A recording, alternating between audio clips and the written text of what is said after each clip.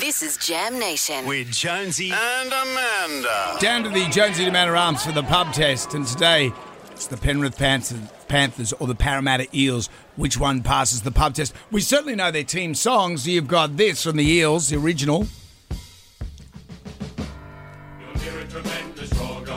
Oh, the passion. I find, though, when John English came along with it, it sort of Kicked up a notch, or as you said, got hair on it. put some hair on it from John.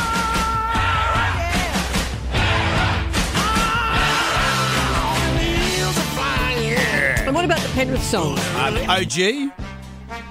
Got a bit of trombone there. Let's all hear it now from Penrith. They know how to play. So nicely enunciated. It's handy to know how to play the game. Side, they stick together to uphold. And what's the modern version? It's a bit Julie Anthony. Tension's running high. It shows on every face. Yeah, okay.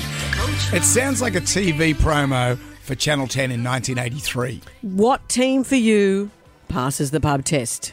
I'm a Tiger fan and we'll go for Parramatta.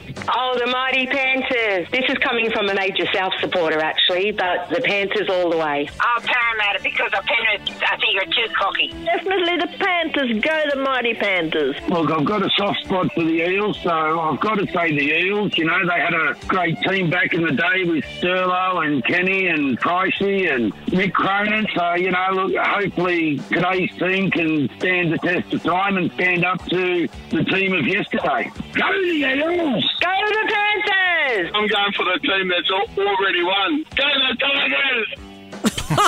Well, they wouldn't spoon. The Tiger supporters becoming the new South supporters.